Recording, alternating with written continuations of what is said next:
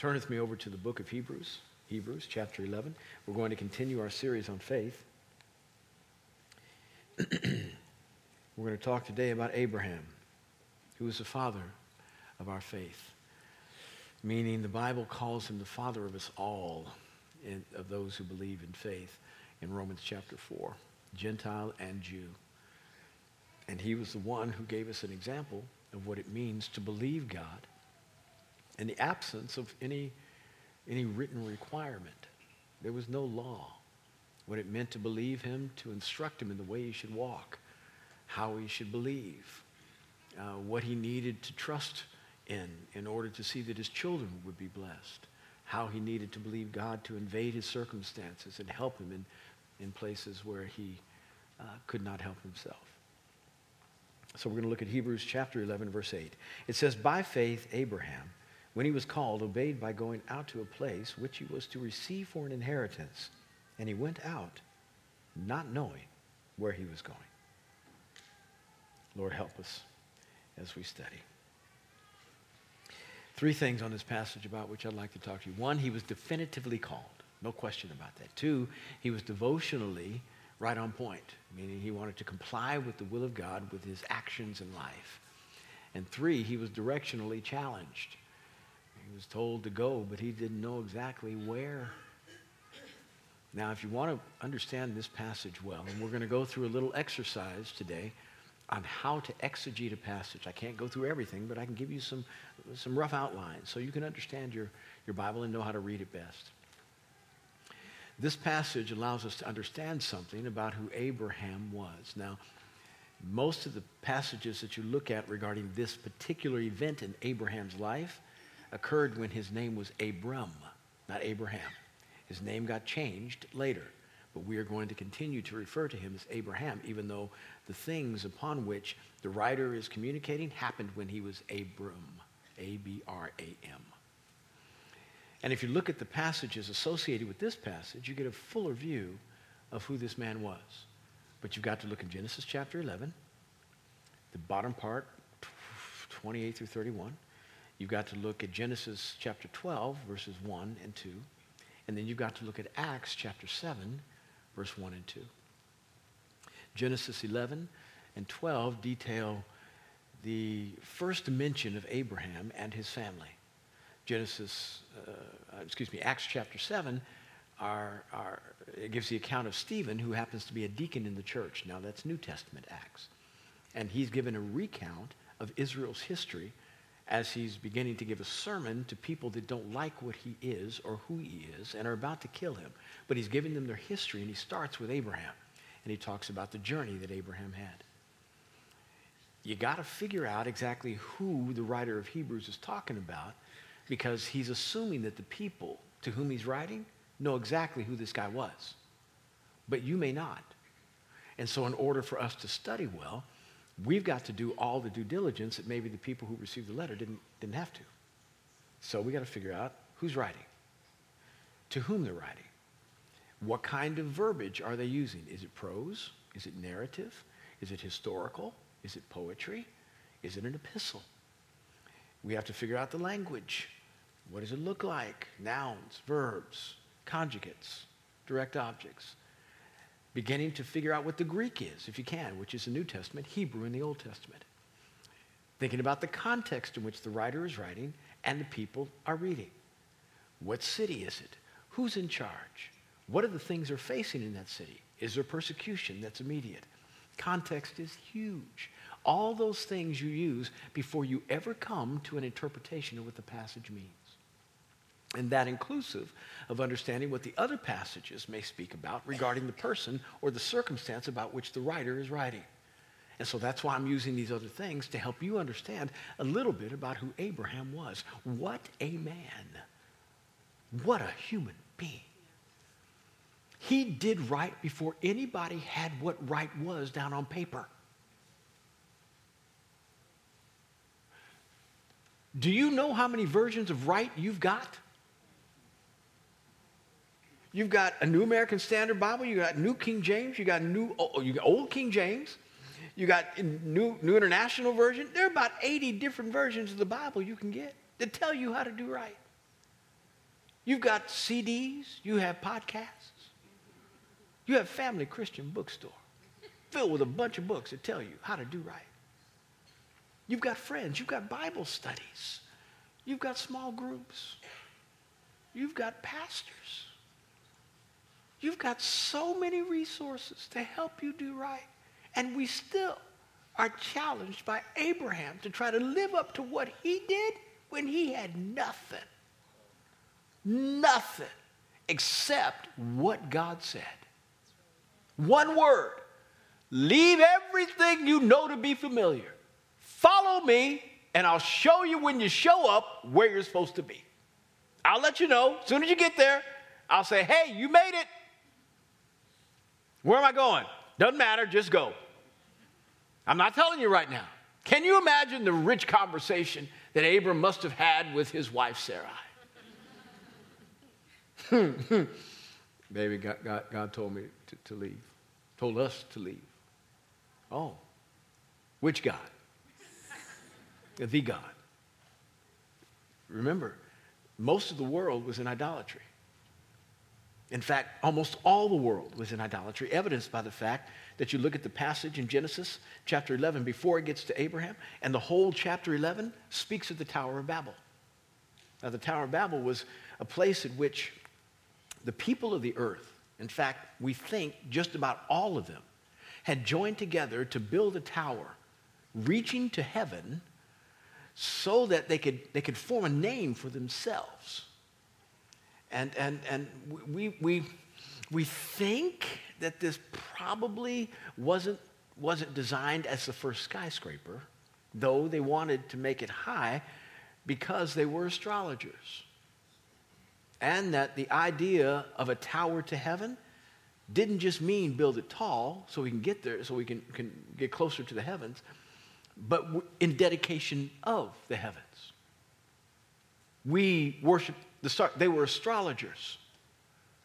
And they were hoping that if they built this building, they could, connect better with the stars and that the heavens and all the bodies that floating around in our solar system would somehow bring them blessing if they lined up well. Astrology, which is different than astronomy. Astronomy is the accurate study of all the celestial bodies that exist in our solar system, our galaxy, and our universe. That's just trying to figure out how things go out there. Astrology is that Pisces thing,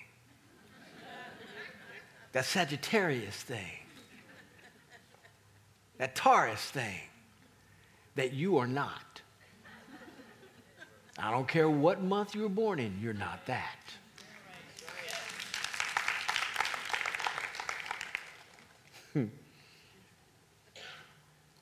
The stars are only saying one thing. Psalm 19 says they tell of the glory of God. That's all they're saying. They aren't telling you who to marry. They aren't telling you which job to take. They aren't telling you how your day's supposed to go. They only say one thing. They talk about the glory of God. So throw away your horoscope. Because it is detracting from your relationship with the Holy Spirit, who is supposed to guide you. These people were building a tower to the stars. And it's somewhere around the same era, even though it's probably 1,000 years prior, to what the Egyptians did with their pyramids. Those were dedicated to the stars. If you go there at Giza, you'll see the three are related to the celestial bodies in the sky. And so this wasn't new. But God said, all the peoples of the earth are joined in this one event. They are of one purpose and of one mind. And considering that nobody is disagreeing, I don't think anything they choose to do on the planet will be impossible to them. That's how unified they are. So I love them too much to let them succeed, because they're going the wrong way fast. They're going to really mess up their entire life and their kids' lives. So I got to stop them. And what he did is he confused their language. Just one day, fellas were talking about how to put 2x4s up with one another and stones upon one another. And how do you put the pitch in between the two? And as they were talking, one guy said, hey, put that 2x4 there. And the other guy said,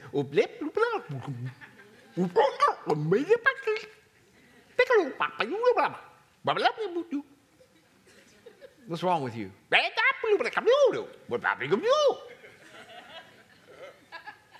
That's the way it went. Something like that, and all of a sudden nobody could speak with one another. And now they were divided up into families, clans, and chaos reigned over the earth. Out of chaos came Abraham. It would be nice, really great, if all of us came into the kingdom because we woke up one day after Publishers Clearinghouse had shown up at our door with a $5 million check.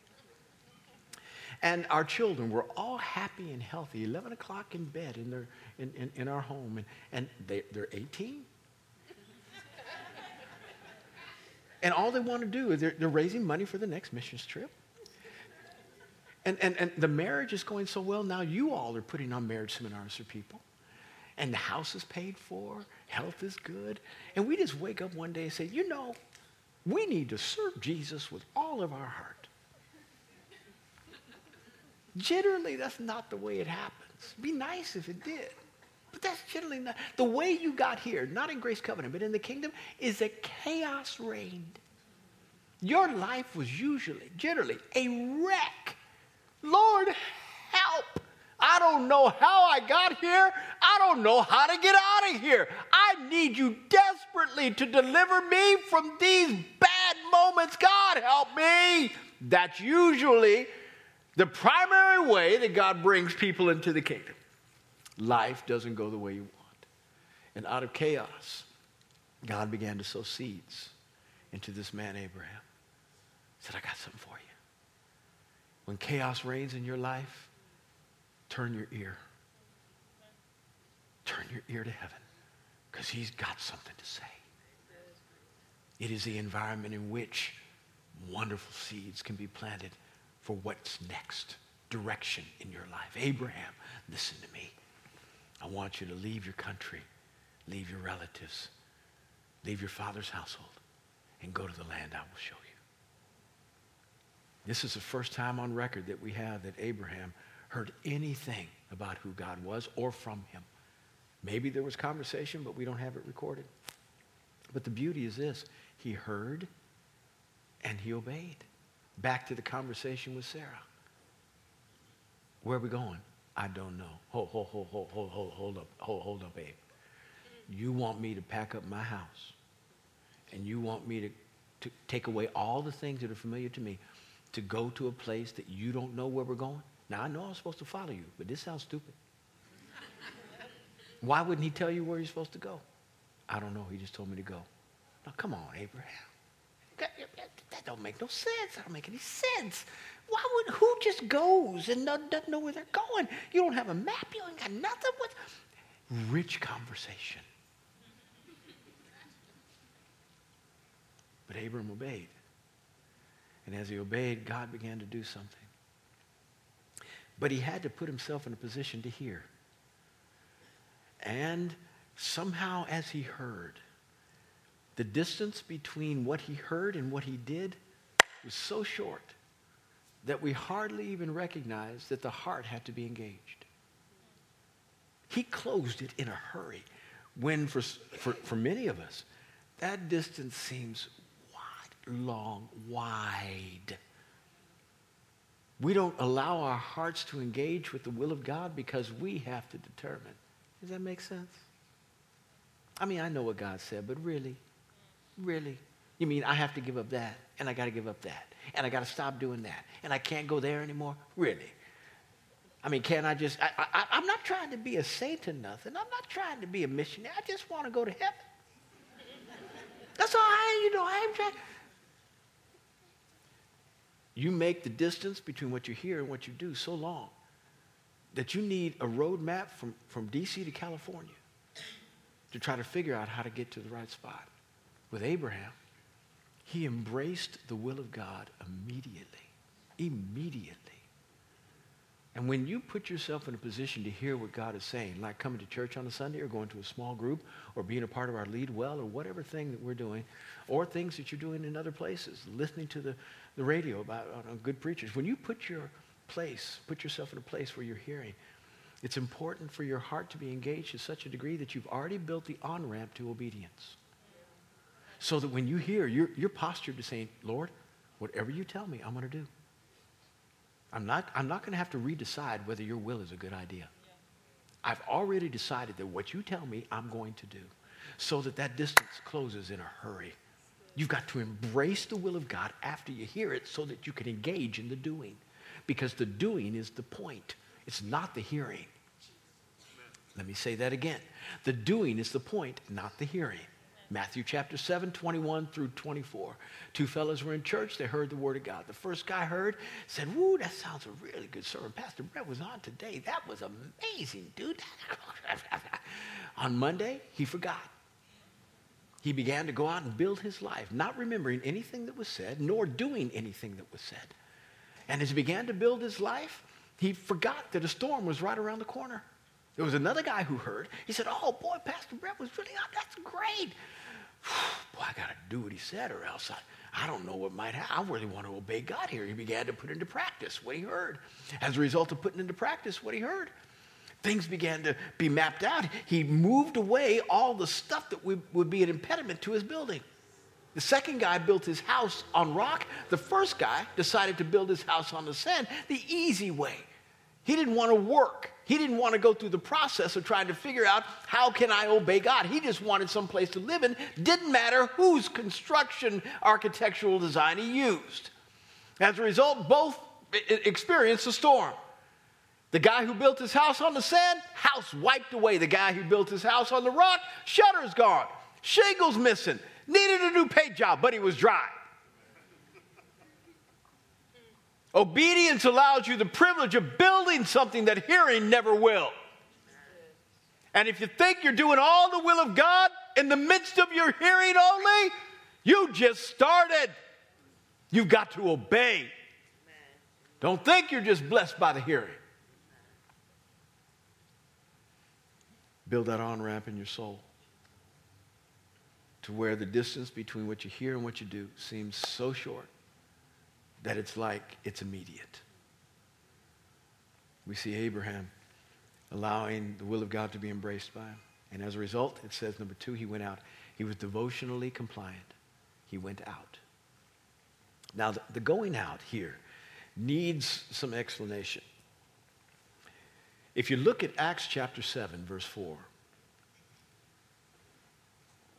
Stephen says that when he went out, he heard from Mesopotamia that he was supposed to go, and then he went. Now, if you remember your 4th grade social studies, there was a place called Mesopotamia from which most of what we know as the Western world derived its culture. And Mesopotamia was that spot where humanity, they think, really began to develop modern-day civilization. That's where Abraham was, in Ur of the Chaldees, or Mesopotamia.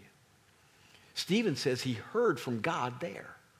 But if you look over in Genesis, you see Genesis, the latter part of 11, says that he traveled with his family to Haran, which was about 600 miles northwest, in order to go to the land of Canaan, which was south.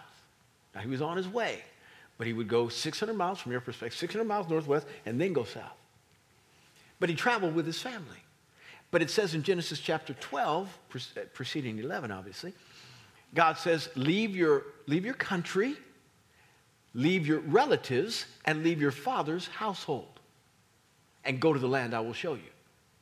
So you superimpose that passage over Acts chapter 7, and then understand also, we're reading in Hebrews chapter 11, verse 8, and you say, well, wait a minute. In Genesis, it says that he already had gone to Haran, and then in Genesis chapter 12, after being in Haran in Genesis chapter 11, it says the Lord spoke to him. But Stephen said the Lord spoke to him when he was in Mesopotamia.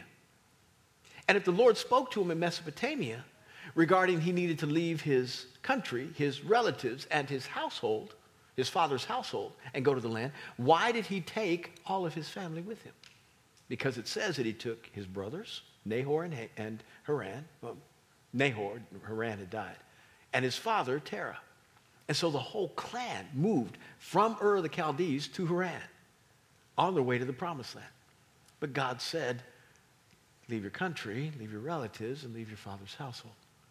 Well, we do know this, that before we can begin to ascribe disobedience to Abraham, we need to explore all the possibilities of how God said what he said and how Abram may have heard it.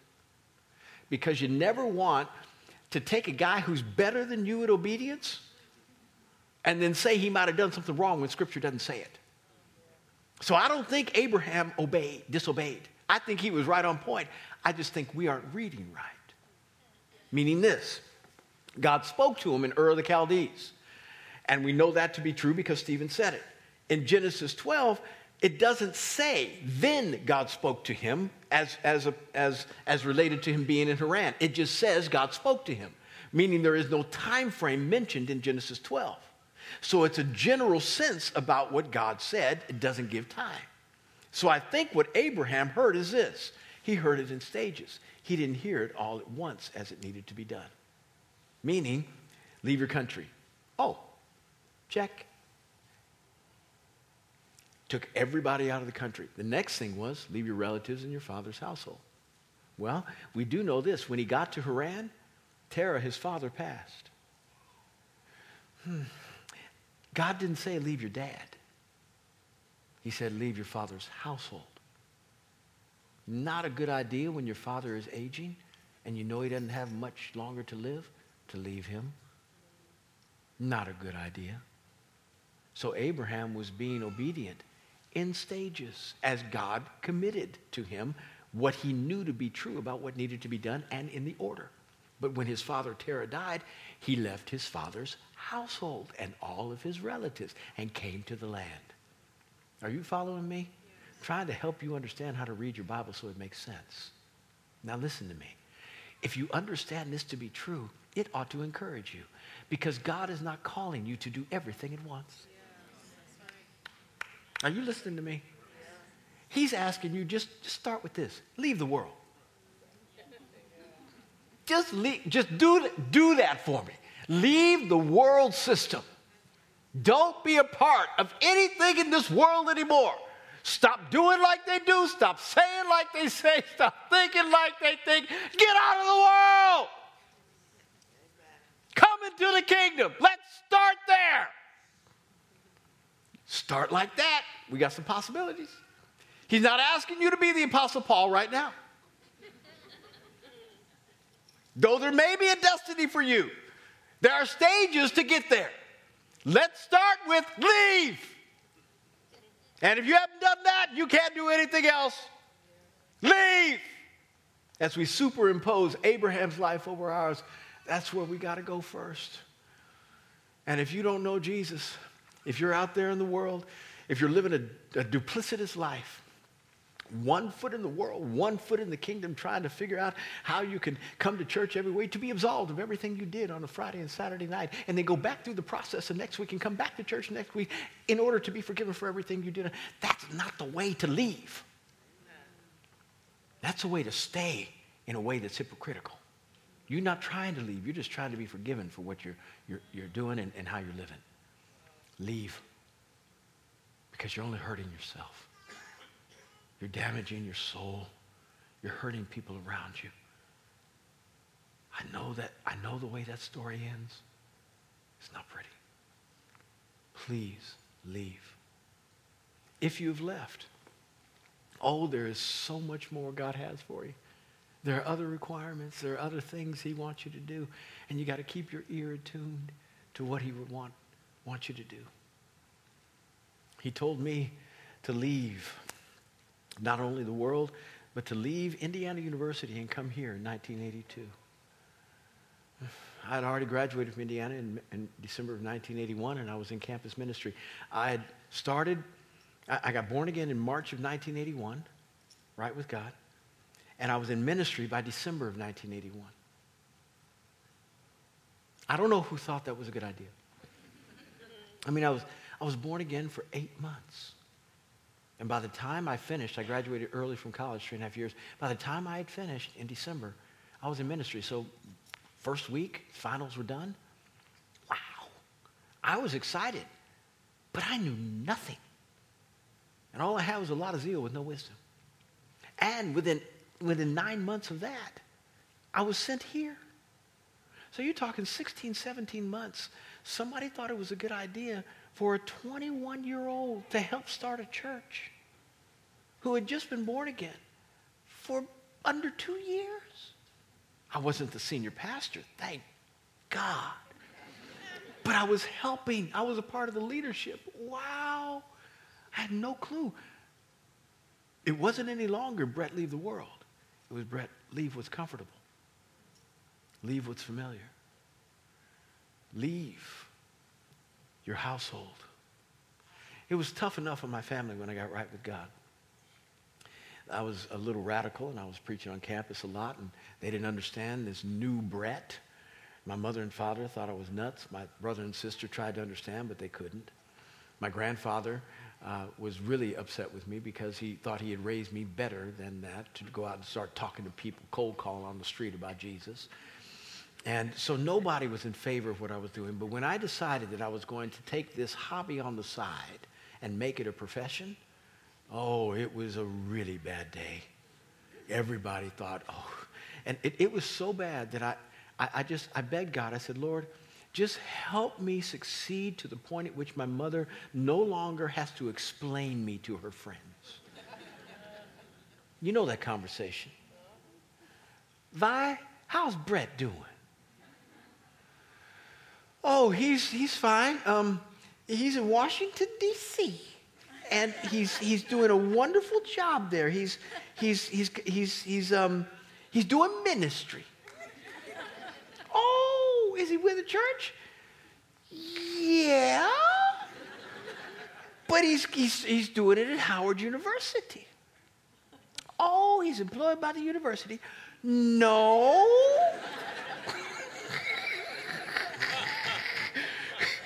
My mother had to explain me, and it was hard, so hard. I said, God, just make me respectable. Give me a little church someday. So my mother just says he's a pastor of a church. It was so difficult to leave my family. They wanted me to be a dentist. And my dad's practice was a dentist practice, and I would take it over, family business. And I was accepted to Meharry Medical School in 1982. I had a seat there at the school in Nashville, Tennessee. And in 4 years, I'd be out, take over my daddy's practice, pay his retirement, have all of his clients, have no overhead, making about 6 figures in 1985 in Kansas City as a 25-year-old. Wow, can't beat that. Yes, you can. God called me. My dad was mad. My mom was mad. Everybody thought I had betrayed the family. I had to leave in proximity, but I didn't leave in heart. As a result of me leaving the world and departing from that which they wanted me to do, I stayed the course in ministry, and though it didn't make any sense, I said, Lord, I'm following you by faith, because those folk that I love so much, they aren't following me. They don't want any part of what I'm doing. They hate what I'm doing. They think I'm foolish. They're embarrassed by me. I don't know how to fix that, and it doesn't look like the path I'm on is going to help. Please help me. I'm walking by faith here, but I don't see any natural way that this is going to be right. All I can say is God can converge paths that look divergent. I led my grandfather to the Lord on his deathbed. I led my dad to the Lord. My wife led my sister to the Lord. I led my brother to the Lord. All my kids are right with God. My brother's kids are right with God. My sister's kids are right with God. 4 generations.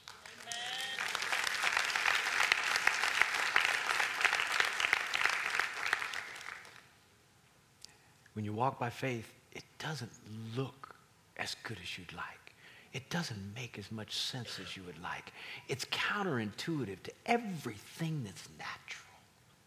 It doesn't feel right.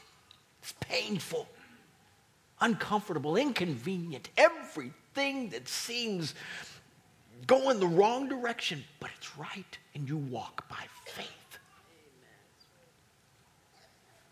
I try to play golf, but all I do is hit the ball. I really don't play golf. If I score below 100, I'm feeling that's a good day. Now, for those of you that don't know anything about golf, generally it's 72 is par, and if you score, any place around there, 10 above, you're a pretty good golfer. And if you do 20 above, you're not a pretty good golfer. And I was doing more than 20 above. And I thought if I break 100, I'm doing good. The higher the score, the worse. I was out there on the range one day and I was practicing, and I had a guy come behind me and say, "Hey, would you like some lessons?" What that meant is you stink. He saw my swing, and he was a pro. And I said, "Well, I don't have the money." He said, "I'll give you a couple of pointers." So he replaced my feet in different spots and told me to hold the club a little differently and to swing a little differently. And I did exactly what he said. And do you know how unnatural it felt? Wasn't what I was used to. Just felt all wrong. But the more I did it, the more the ball went straight. He said, "Now I know it." He said, "I know it doesn't feel right, but the more you do it, the more it'll feel right and the better you'll score." There's nothing about Christianity that feels natural. It all feels counterintuitive. It all feels wrong because the only thing you've known is the way you've been living. That's what feels best. But you're scoring 120. You're terrible. Your golf game is terrible. But you're happy because it feels right. And all the other people around you are scoring the same thing, so you're feeling good. In order for you to score better, you've got to swing in a way that's uncomfortable. You have to walk in a way that doesn't feel right. You walk by faith. Doesn't seem like anything's going to work out the way you think, but you just go. "Lord, have your way. I'm walking. I'm not departing from the path. Have your way." He went out trying to figure out how to talk to his wife, and he didn't just go now with his wife. He went with the people who happened to be his servants. They weren't family. He had to take his nephew Lot with him because his brother Haran had died, and Abraham was the eldest. And the responsibility fell to the eldest son. If your brother had a son, you now had to take him as your son if that brother died. So Abram had to take Lot with him. That was his responsibility. But he took no other family members. But he did have help, in that he was a fairly wealthy man.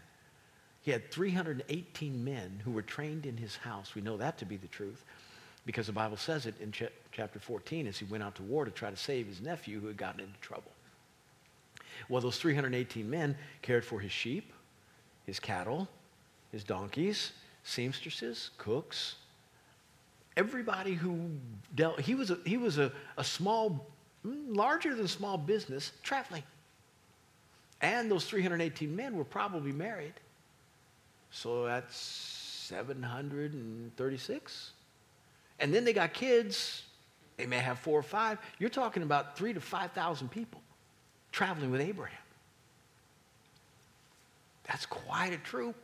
Trying to explain all to them is everybody say, you know where we're going? Does anybody know where we're going? Well, we're following Abraham. I know, but does he know where we're going? Conversations like that, you just can't explain. Abraham says, "No, God will show me when we get there." He went, and he was directionally challenged. But that challenge didn't deter him. And the beauty is this: when you obey God, though he's requiring us to walk by faith and we cannot see all the path, we generally know the direction in which we're supposed to go. I mean, he knew the idea about where he was supposed to be, from where he started in Ur of the Chaldees to where he was, a little bit southwest, but not exactly the spot southwest. So if God were to tell me, go southwest, well, there's North Carolina, there's Tennessee, there's Mississippi, there's Georgia. That's a lot of southwest, Lord. That's a lot of southwest. I'll tell you when you get there. And when he got to the promised land, a place called Shechem, the Lord said, "This is the spot I'm going to give to your children as an inheritance." And it says that Abram worshiped. We'll talk about this next week. He worshiped. He built an altar and worshiped.